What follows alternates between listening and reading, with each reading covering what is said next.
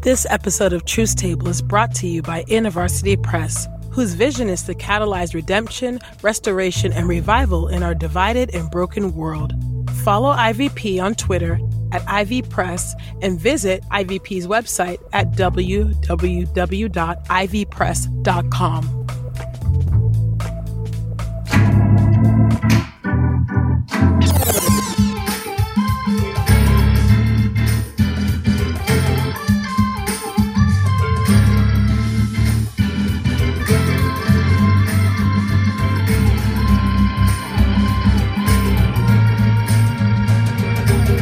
Hey y'all, it's Ekemini.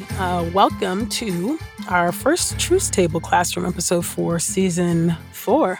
As you know, from time to time, we try to expose you guys to our individual ministries, what we do when we're not together. And it's about that time in the season to have a Truth Table Classroom. So in this episode, I am talking about eschatology and Black Lives Matter. The title of the lecture is Why We Can't Wait, Eschatology and Black Lives Matter. I gave this lecture, my goodness, when I first started speaking, actually. This was actually my first lecture, y'all. 2014 or 2015. I can't remember the exact year. I want to say it's one of those 2 years. Honestly, it saddens me that it is applicable today, like word for word, pound for pound. Every jot and tittle is still applicable today.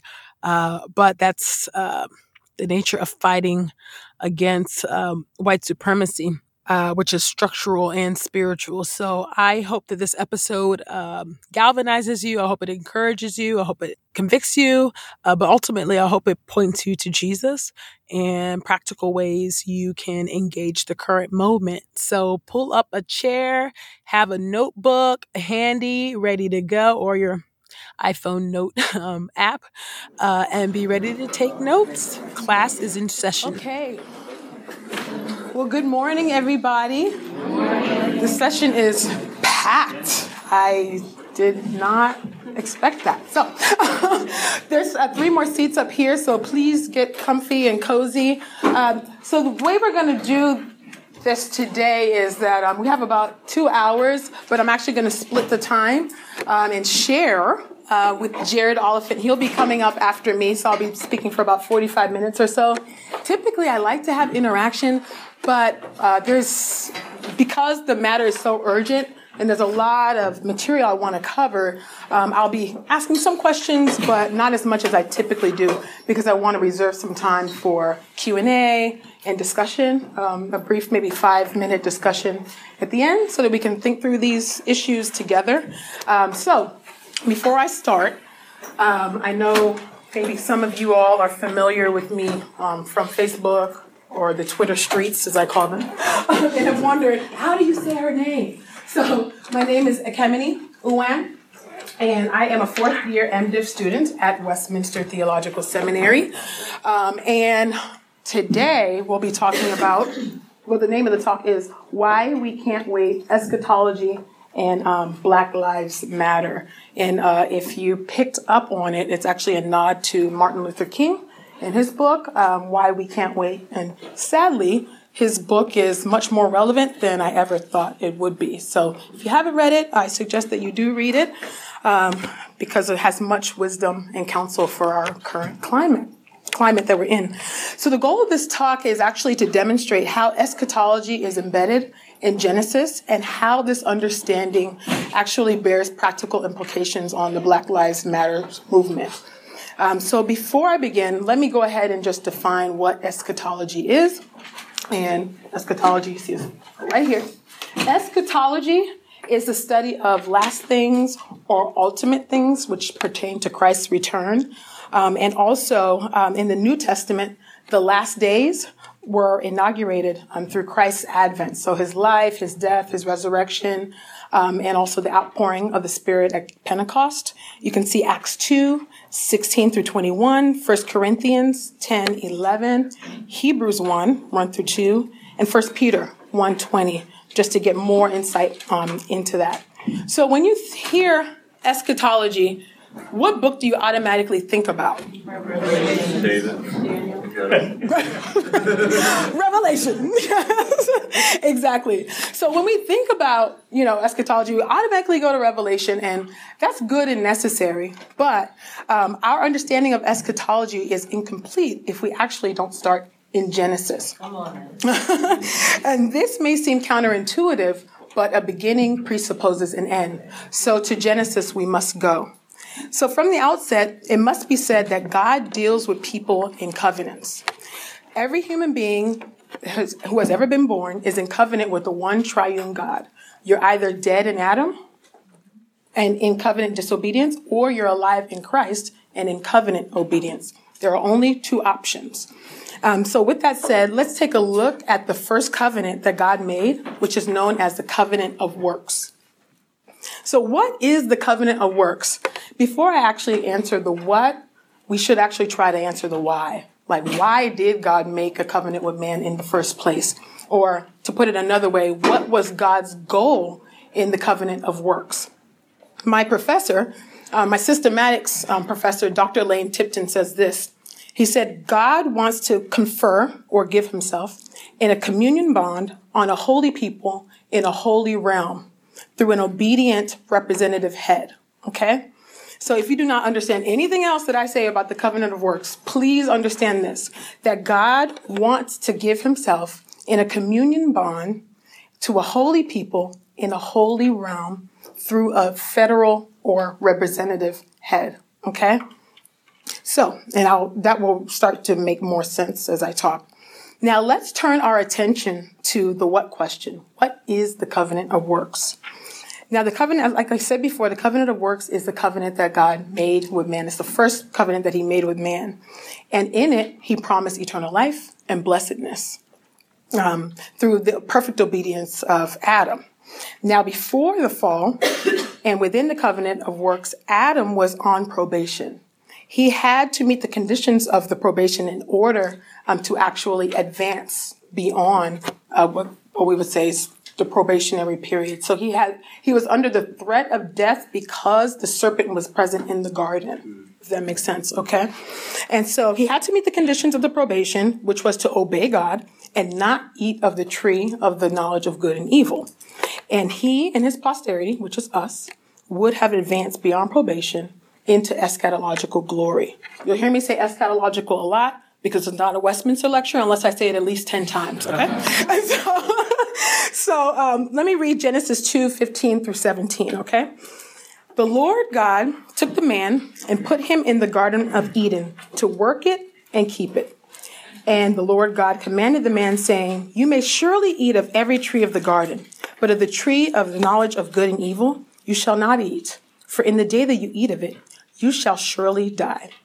So this passage in Genesis 2:15 to 17 lays out the details of the covenant of works, even though it doesn't make explicit mention of it. And there are four indications of the covenant within this text. The first is that there are two parties involved, God and man. The second is that there is a clear commandment from God to Adam not to eat of the tree of the knowledge of good and evil.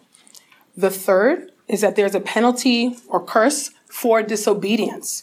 And in it, he said, in the day you eat of it, you shall surely die. And the fourth is that the reward of eternal life and blessedness is implied. So Adam's responsibility, according to Genesis 2:15, was to work it and keep it. Okay? And actually, I'll write this here. Let's see. My Hebrew's a little rusty, so don't judge me. Shamar is keep it. Okay? And let's see. Avad is to work it. Okay? This is in the Hebrew. And these two verbs are actually what's used in Numbers 3:7-8, which speaks of the Levitical priest's duty with respect to the tabernacle. So the priests were to guard against any unclean thing that entered the temple. And if that unclean thing came near, they were actually to put it to death immediately. Numbers 3:9-10 says this, and you shall give the Levites to Aaron and his sons. They are wholly given to him from among the people of Israel. And you shall appoint Aaron and his sons, and they shall guard their priesthood. But if any outsider comes near, he shall be put to death.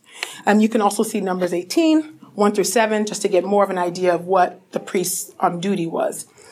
So in the same way, Adam's role in the garden was to guard and keep the holy temple of Eden and put to death anyone who would defile it, which in this case was the serpent. Now, this implies that Adam is actually the first prophet, priest, and king. He was a prophet in that God gave him a clear command not to eat of the tree of the knowledge of good and evil. Okay. He was a priest in that he was charged with working and keeping the garden temple and guarding it from any profane thing, which would be the serpent. And he was a king in that he was given dominion and he was to actually rule on the earth. So we know that from Genesis 1:28. And so we want to remember that the goal of the covenant of works was that God wants to confer himself in a communion bond on a holy people in a holy realm through an obedient representative head. That head would be Adam. Now, and the covenant of works was the means by which this was to be accomplished. Had Adam actually rendered perfect obedience, he would have actually secured righteousness and been confirmed in his righteousness, and we would have advanced beyond Eden and gone into eschatological glory. And so you want to know why we have to continually declare that Black Lives Matter? You needn't look any further than Genesis 3, 6 through 7, which reads, "So when the woman saw that the tree was good for food and that it was a delight to the eyes and that the tree was desired to make one wise, she took of its fruit and ate. And she also gave some to her husband who was with her, and he ate. Then the eyes of both were open, and they knew that they were naked. And they sewed fig leaves together and made themselves loincloths." So what does any of this have to do with Black Lives Matter? It matters because of Adam's failure to act in his threefold role in the garden. It's because of his failure that we actually have to state the obvious fact that Black Lives Matter. When Adam sinned against God by eating of the fruit of the tree of the knowledge of good and evil, his disobedience brought forth sin, death, and misery to this world and to every human being because he was our representative. So sin has permeated our entire being, and the root of racism, white supremacy, anti-Black violence, and anti-Black sentiment, prejudice, which has subjugated Black people for hundreds of years in this country, is all rooted in Adam's disobedience and his sin against God. So thankfully, though, this is not how the story ends, because God graciously entered into a second covenant with the second Adam, Jesus Christ. Genesis 3, 14 through 15 says, "The Lord God said to the serpent, 'Because you have done this, cursed are you above all livestock and above all beasts of the field. On your belly you shall go, and dust you shall eat all the days of your life. I will put enmity between you and the woman, and between your offspring and her offspring, and he shall bruise your head, and you shall bruise his heel.'" This is the gospel in seed form, also known, theologians will call it the proto-evangelium, which simply means, okay, yes, we got some theologians in here, which simply means the first gospel, okay? And so in the second covenant, God provided, it's called the covenant of grace, and in it, God promised another representative head who will confer himself in a communion bond on a holy people in a holy realm through, his perfect obedience is the way that this will be accomplished. So through his life, death, burial, and resurrection, that's actually how the goal of the covenant of works is going to be fulfilled, or was fulfilled for us. And so the covenant of works finds its fulfillment and climax in Christ. And the covenant of grace is only gracious because Christ was under a covenant of works. Okay? So let's examine Christ's advent, life, death, burial, and resurrection, and see how this actually shapes the New Testament eschatology and bears practical implications on the lives of those of us who dare to declare that Black Lives Matter. So in the New Testament, we see that the advent of Christ actually brings into view inaugurated eschatology, which simply means that the kingdom of God has actually arrived when Christ arrived. And so the kingdom of God was consistently preached by Jesus during his earthly ministry. You can see Matthew 5, the Sermon on the Mount, gives you pretty much a treatise on how the kingdom of God is to function, how we are to live, how we're to treat one another. here, even now. And so the kingdom of God is connected with the idea of inheritance as future. However, and that's a however in caps and bold, and the kingdom of God is not only future, okay? It's also present. Colossians 1:13-14 says, He has delivered us from he being God the Father, has delivered us from the domain of darkness and transferred us to the kingdom of his beloved Son, in whom we have redemption, the forgiveness of sins. And Romans 14:17 says this, The kingdom of God is not a matter of eating and drinking, but of righteousness and peace and joy in the Holy Spirit. So righteousness in Christ's teachings is always in reference to the kingdom. And inaugurated eschatology, also known as the already not yet, falls within the context of a two-age eschatology, which is a mouthful again. The two ages are as follows. I'm going to explain. There's the present evil age. Okay. That's the age that is marked by sin and its consequences. The second age is known as the coming age, the new age, or the eschatological age. And it is a final order that is actually marked by righteousness, perfection, joy, peace, eternal life, new creation, and the like. Okay? So we have sin, death, misery, and suffering. Okay? And I'm going to just say New Age because it's the shortest one. So we'll just do NA. Okay? In the New Age, we have joy, peace, justice, eternal life, power, and the like. Oh, righteousness. Can't forget that. Righteousness. Sorry, my handwriting looks bad. Okay, so if you look at the chart, you can see, I'm in the way, that the two are completely opposed to one another, okay? Now, sin obviously is a broad category. It includes a lot of things, and this list is exhaustive. Both are exhaustive, but they're completely diametrically opposed. There's nothing in common, okay, with the two. And you can also think, in this respect, you can think Adam represents the old age, and you can think Christ represents the new, if that helps as well, okay? So what is the decisive point, though, that ushers in the new age, okay? When did this new age occur? Hebrews 9:20 says, Hebrews 9:26 answers this question definitively, and it reads as follows. For then he would have had to suffer repeatedly since the foundation of the world. But as it is, he has appeared once for all at the end of the ages to put away sin by the sacrifice of himself.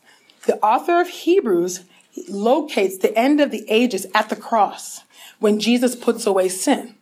It is at the cross that you have an intrusion, okay, of eschatological last days judgment that is supposed to come at the end of the world. But it's intruding into and has intruded into history. The reason why Christ puts away sin with the sacrifice of himself is because he stands before the tribunal judgment meant for the end of the age. So the judgment that will befall sinners already befell Christ at the beginning of the age. And I'm going to write another chart. I'll do it on this side. Give this side of the room some love. Let's see. So we have present evil age, okay? This was ushered in by the fall. We have the cross, Christ taking on eschatological judgment, the judgment that should have been ours. He took on for us because of his finished sacrifice. Now we have the new age, which has come in. Remember, the new age has righteousness, joy, peace, justice. I'm going to repeat that several times because I want us to get that. So we're in the already not yet, okay, the overlapping of the ages, and this is where we live, and we're waiting, eagerly waiting for Christ to come back. Okay. Now, as long as we're living in the overlapping age, which is the time after Christ's resurrection, before his second coming, our lives will be marked by suffering, by virtue of our union with Christ, because it has been granted to us to suffer, according to Philippians 1:29. So Paul captures the reality of this tension that we live in 2 Corinthians 6:8-10. He says this, through honor and dishonor, Through slander and praise, we are treated as impostors and yet are true, as unknown and yet well known, as dying and behold we live, as punished and yet not killed, as sorrowful yet always rejoicing, as poor yet making many rich, as having nothing yet possessing everything. And Romans 8:16 through 19, verse 23 also says this: the Spirit himself bears witness with our spirit that we are children of God, and if children, then heirs, heirs of God and fellow heirs with Christ, provided we suffer with him in order that we may also be glorified with him. And not only the creation, but we ourselves who have the first fruits of the Spirit, we groan inwardly as we eagerly await for adoption as sons, the redemption of our bodies. So at this point, it's clear, right, that each of us must drink of the cup of suffering that the Father has apportioned to each of his children. Christ went through it, we will go through it. Barring Christ's second coming, which we eagerly await, the life of the Christian is marked by suffering. And as African Americans, we know this most deeply because it's a part of our everyday lives, from being racially profiled by an officer, suffering, to getting passed up for an interview due to an ethnic sounding name, suffering, down to the little black girl who goes home crying to her parents saying that she hates her dark skin and her natural hair because nobody that she sees on the television looks like her, or the books that she reads, she doesn't see any representation. Suffering. Okay. Now, although suffering is a reality for us all, we must resist the urge to overemphasize suffering to the exclusion of the inbreaking of the new age. So with its blessings, righteousness, joy, peace, justice, and power, because to do so leads to fatalism. Okay. But on the other hand, we do not want to overemphasize the new age to the exclusion of the present evil age, because that leads to what we would call triumphalism or even an over-realized eschatology. So we know we're living here in the overlapping age. So what would it look like if the person was just emphasizing only the new age, not taking into account the present evil age? Where would we be living? What? Here? They're living here, right? Yeah. If you're only thinking, oh, the kingdom has come and there's no suffering and you're just devaluing suffering, you don't see any redemptive value in that, you're living here when really in reality you're actually here, which is very frustrating, and that type of thinking actually leads us to err. And on the other side, it's the same story. So we got to hold those things in balance. So let's see. Okay, so while it's true that we are a people marked by suffering, ultimately we are characterized by hope. And hope is not an abstract concept, okay? Hope is a person, the Lord Jesus Christ. And not only are we living in the present evil age, we also live in a new age with its attendant blessings, okay? Righteousness, joy, peace, justice, and power. And as believers, we are new creations who have been delivered from the present evil age and are seated with Christ in heavenly places. 2 Corinthians 5:17, Galatians 1:4, and Ephesians 2:6. Our deliverance from the present evil age is actual. Okay, so it's not simply future. It has happened. And this has been effected by believers in the death and resurrection of Christ. So we have already been delivered from the present evil age. We are not to conform to this world because we have been delivered from it. Romans 12:2. The old has passed away and the new has come. 2 Corinthians 5:17, a very familiar passage, says, therefore, if anyone is in Christ, he is a new creation. The old has passed away. Behold, the new has come. This passage is not just about regeneration. In fact, it actually points to the cosmic reality of the two ages, okay? And this means that the old way has passed away. But it is not just past, it's not just my past that's passed away, or even your past that has passed away, but the old fallen creation, okay? All of this has actually passed away. the unredeemed world in sin and misery.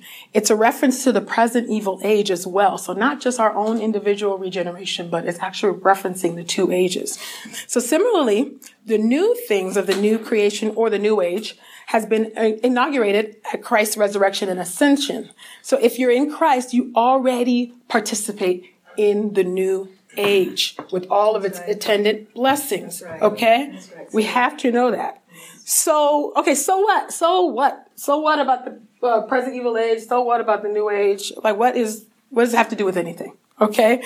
Well, it matters because we are new creations who live in the new age as well as the present evil age. We are to bring the blessings of the new age to bear in this present age. So these blessings right here, the joy, the peace, justice, eternal life, power, righteousness, we're actually supposed to bring these, and they ought to manifest itself in our actions and engagement with Black Lives Matter. And the Black Lives Matter movement as we seek to live out the gospel in our respective communities and spheres of influence. And all the while bearing in mind, though, that we do live in the already and not yet, which means that we have to get comfortable living in that tension, okay? Christians, we would do well to hold the categories of the present evil age, the new age, and suffering in a simultaneous balance, okay? Because that will help to lead us from erring, or keep us, I should say, from erring on either side of the coin.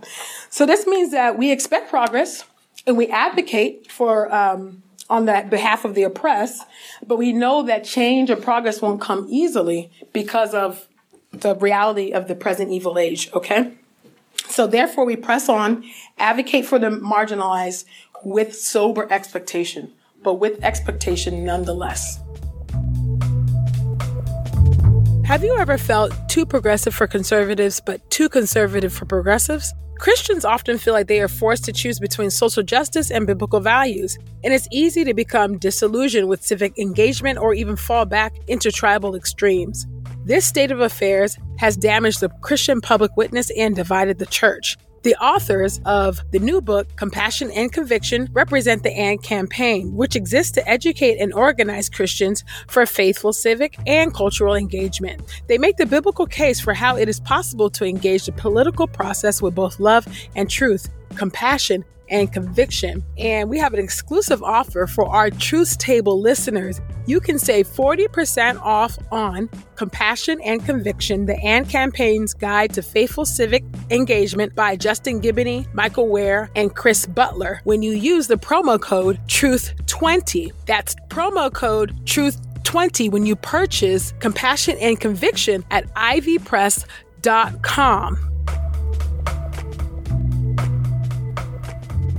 So the question that remains for us to answer really is, what does this have to do, with the Rekia Boyds, Eric Garners, the Jerry Becktons, the Khalif Browders, the Ayanna Stanley Joneses, and the Tamir Rices of the world? More to the point, what does any of this have to do with Black Lives Matter? Well, it has everything to do with the Black Lives Matter movement, because those of us who believe in Christ have been delivered from this present evil age. Galatians 1:4, Ephesians 2:2, and Romans 12:2. And because Christ has ascended and is seated at the right hand of God, we are also seated with Christ in heavenly places and have been released from our ultimate oppression, which is bondage to sin. Okay? And in light of Christ's finished work, his life, death, burial, resurrection, ascension, and his session, he's seated right now at the right-hand side of the Father, interceding for us now. Okay? Acts 2:33. The new age has broken into the present evil age with its attendant blessings, righteousness, justice, peace, joy, and power, to name a few of these blessings. The blessings are experienced as a foretaste, of the new age that will be consummated upon Christ's second coming. So the gospel contains indicatives, which tell us who we are and whose we are, but it also contains imperatives and tells us what we ought to do in light of Christ's finished work and in light of who we are. And so by the grace of God imparted to us, we learn to do good, seek justice, correct oppression, bring justice to the fatherless, plead the widow's cause. That's Isaiah 1:17. We also begin to do justice, love mercy, and walk humbly with our God, Micah 6:8. And we know that our God is the father of the fatherless and a protector of widows. That's Psalm 68, verse 5. The church ought to reflect this reality analogically and practically, okay? So the question, now that begs the question, who exactly are the widows and the orphans in our modern day context, especially where it concerns the Black Lives Matter movement? Well, Jennifer Pinckney, the wife of the late Reverend Clementa Pinckney, is a widow. Esau Garner, the wife of Eric Garner, is now a widow, and countless other widows whose husbands have been slain by the police. How about the women whose husbands, boyfriends, or children's fathers were sentenced to life in prison for a nonviolent crime? Are they not also functionally widows as well? What about the fatherless, Milana and Eliana Pinckney? Or what about the mothers left without their sons and daughters? Women like Venita Browder, whose son Khalif Browder committed suicide after being falsely imprisoned at Rikers Island for 3 years. At the tender age of 16, he was locked up at Rikers Island. No charges were ever brought against him, okay? Sabrina Fulton, Trayvon Martin's mom. I say Trayvon because I think most of us know. Yeah, Trayvon Martin's mom. Tamir Rice's mom. And how about Dominica Jones, the mother of 7-year-old Ayanna Stanley Jones, who was gunned down while she was sleeping at home in her bed? What about them? As believers, what is our role? Do we only tell them to wait and endure sufferings until the consummation of the eschatological age? Or do we affirm that reality that we must endure in suffering and trials and persecutions, and also, though, share the reality that the new age has broken through into the present evil age with its intended blessings like righteousness, joy, peace, justice, and power? The answer is both and, not either or. Because of the inbreaking of the new age and the grace of God at work within us, we are to see that these blessings become a functional reality in the lives of the oppressed. Always, and that's a big always in caps, bearing in mind the reality that we are living in the already and not yet. In so doing, we're not giving ourselves over to fatalism by emphasizing suffering to the exclusion of the new age. And on the flip side, we're not overemphasizing the new age to the exclusion of the present evil age, which leads to an over-realized eschatology, living over there, okay? Or bringing tomorrow and today, if you can think about it that way. Paul said in 1 Corinthians 4:20, and I'll read, that the kingdom of God does not consist in talk, but in power. And my friend Jamar Tisby once said that the church leads from the margins. And in this present evil age, power manifests itself in weakness, according to 2 Corinthians 4:7 and 2 Corinthians 12:9. So in what ways can the church lead from the margins in the Black Lives Matter movement? So I offer 6 ways that we can begin to advocate on behalf of the oppressed and correct oppression, as Isaiah 1:17 aptly states.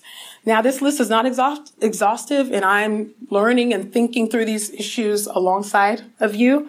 The first way that the church can actually lead from the margins is through prayer, okay? I think we need to ask ourselves, are we praying about these issues as much as we're tweeting, Facebooking, and Instagramming these problems? That's important. I will touch on that later. But are we praying about it as much as we're tweeting about it? You know, and I'm guilty of that. I could definitely be praying more about these issues. I do, but we need to be taking it to the Lord. And the reason why is that we must not forget that God uses ordinary means, okay, to bring about his extraordinary ends. So the church has to pray continually about racial division, inequality, anti-Black violence and anti-Black sentiment, systemic racism, police brutality, and mass incarceration, to name a few, okay? These matters, they're spiritual strongholds. This is what spiritual warfare looks like, okay? These are spiritual matters, and they need to be cast down with spiritual weapons, and prayer is the most powerful weapon in our arsenal, okay?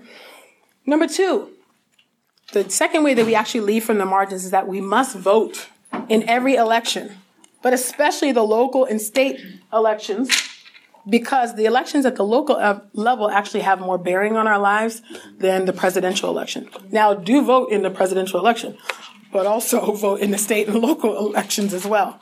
Now, for example, back in 1994, my home state of California had Proposition 184 on the ballot for the state election. Does anybody know what the name of that proposition was? Any guesses? No, 184. It's actually Proposition 184, but this is back in 94. Probably before some of y'all's time, Lord. Help me, Lord. Okay. Okay, so the name of the initiative was 3 strikes and you're out. Okay? You guys know what it is, but you just didn't know the proposition number. This law imposed harsher sentences on repeat offenders, and oftentimes these sentences resulted in life in prison, and disproportionately impacted African Americans and Latinos. Okay? In fact, just two and a half weeks ago, former President Bill Clinton, who signed the crime bill into law in 1994, admitted that bill made the problem of mass incarceration worse. Okay? He did actually cop to that. So what is my point? My point is that elections at the state and local level matter, in all caps. The law was passed, in California with 72% in favor and 28% against it. So imagine what would have happened had more people participated in the election or had voted the other way. What would happen? What would our jails or prisons look like now? Number 3, the third way that we actually lead from the margins is that we can write and donate, okay? While voting is important, it is equally important to put our money where our vote is. Now, I'm a broke student. I understand. Okay? I'm like, wait, what? But this is important. If we're going to make any headway on these issues, there's a sacrifice on our part, okay? So policies change when politicians, when the politician's base has the power to influence a representative, senator, or congressman to change policies in the directions of his or her constituency's desires, okay? The fourth way that we lead from the margins is through peaceful protests or demonstrations. So we can participate and or help organize peaceful protests when the need arises, okay? And number 5, you want to steward your network or steward your platform, whatever you want to call it. You want to use your social media accounts, okay, your Facebook, your Twitter, your IG, to champion the Black Lives Matter cause. You don't need to have a name or tons of followers, to be influential. For better or for worse, social media actually amplifies the voices of those who need to be heard and those who should not ever be heard. So why not take advantage of social media and use it to educate and inform those within our circle of influence? And number 6, and final suggestion that I have, is that we want to challenge ourselves, challenge yourself and others, okay? And this is for all of us in here, but particularly also our non-Black brothers and sisters who have been watching the news and maybe are hearing about this for the first time. And it's probably, I would imagine it's very overwhelming, because it's overwhelming for me. And I've known about these issues all my life because I've been Black all my life. Okay. My first suggestion is that you actually challenge what you've been conditioned to think. I think oftentimes we don't think we've been conditioned, but we have. We all have been conditioned for good, better or for worse. Okay. The best way that you can begin to undo some warped thinking that we may have is that you can actually begin to read books from African-American authors, writers, civil rights leaders, especially, and I'll just take my little soapbox here, especially when I think about MLK. His legacy and his image has been co-opted, and he's been painted in so many different ways. We hear the quotes and we use them out of context, but we don't know what the context is of many of the great, wonderful, wise things that he said. So read these people in context, and that gives you a better idea of really the plight, of Black people. So read books from African American authors who are speaking about the circumstances that we live in or have had to endure. I'd also recommend reading academic journal articles about these issues about race, because it's very complex. It's not as it's not it's not a common sense type of thing. It's very technical when you actually begin to get down into the details of it. And also read online news articles on race in this country. And also don't assume that every Black person is informed or even privy, to even the plight, of Black people. I think we're all learning, on this journey. I think we all thought everything was okay, but things started to really ratchet up. Maybe actually when Trayvon died, actually was murdered. So we want to make sure that we're hearing from good people that actually have a good balance and actually are able to speak into these issues with nuance and knowledge, okay? So that you can speak into these issues with nuance, okay? But nuance requires knowledge, okay?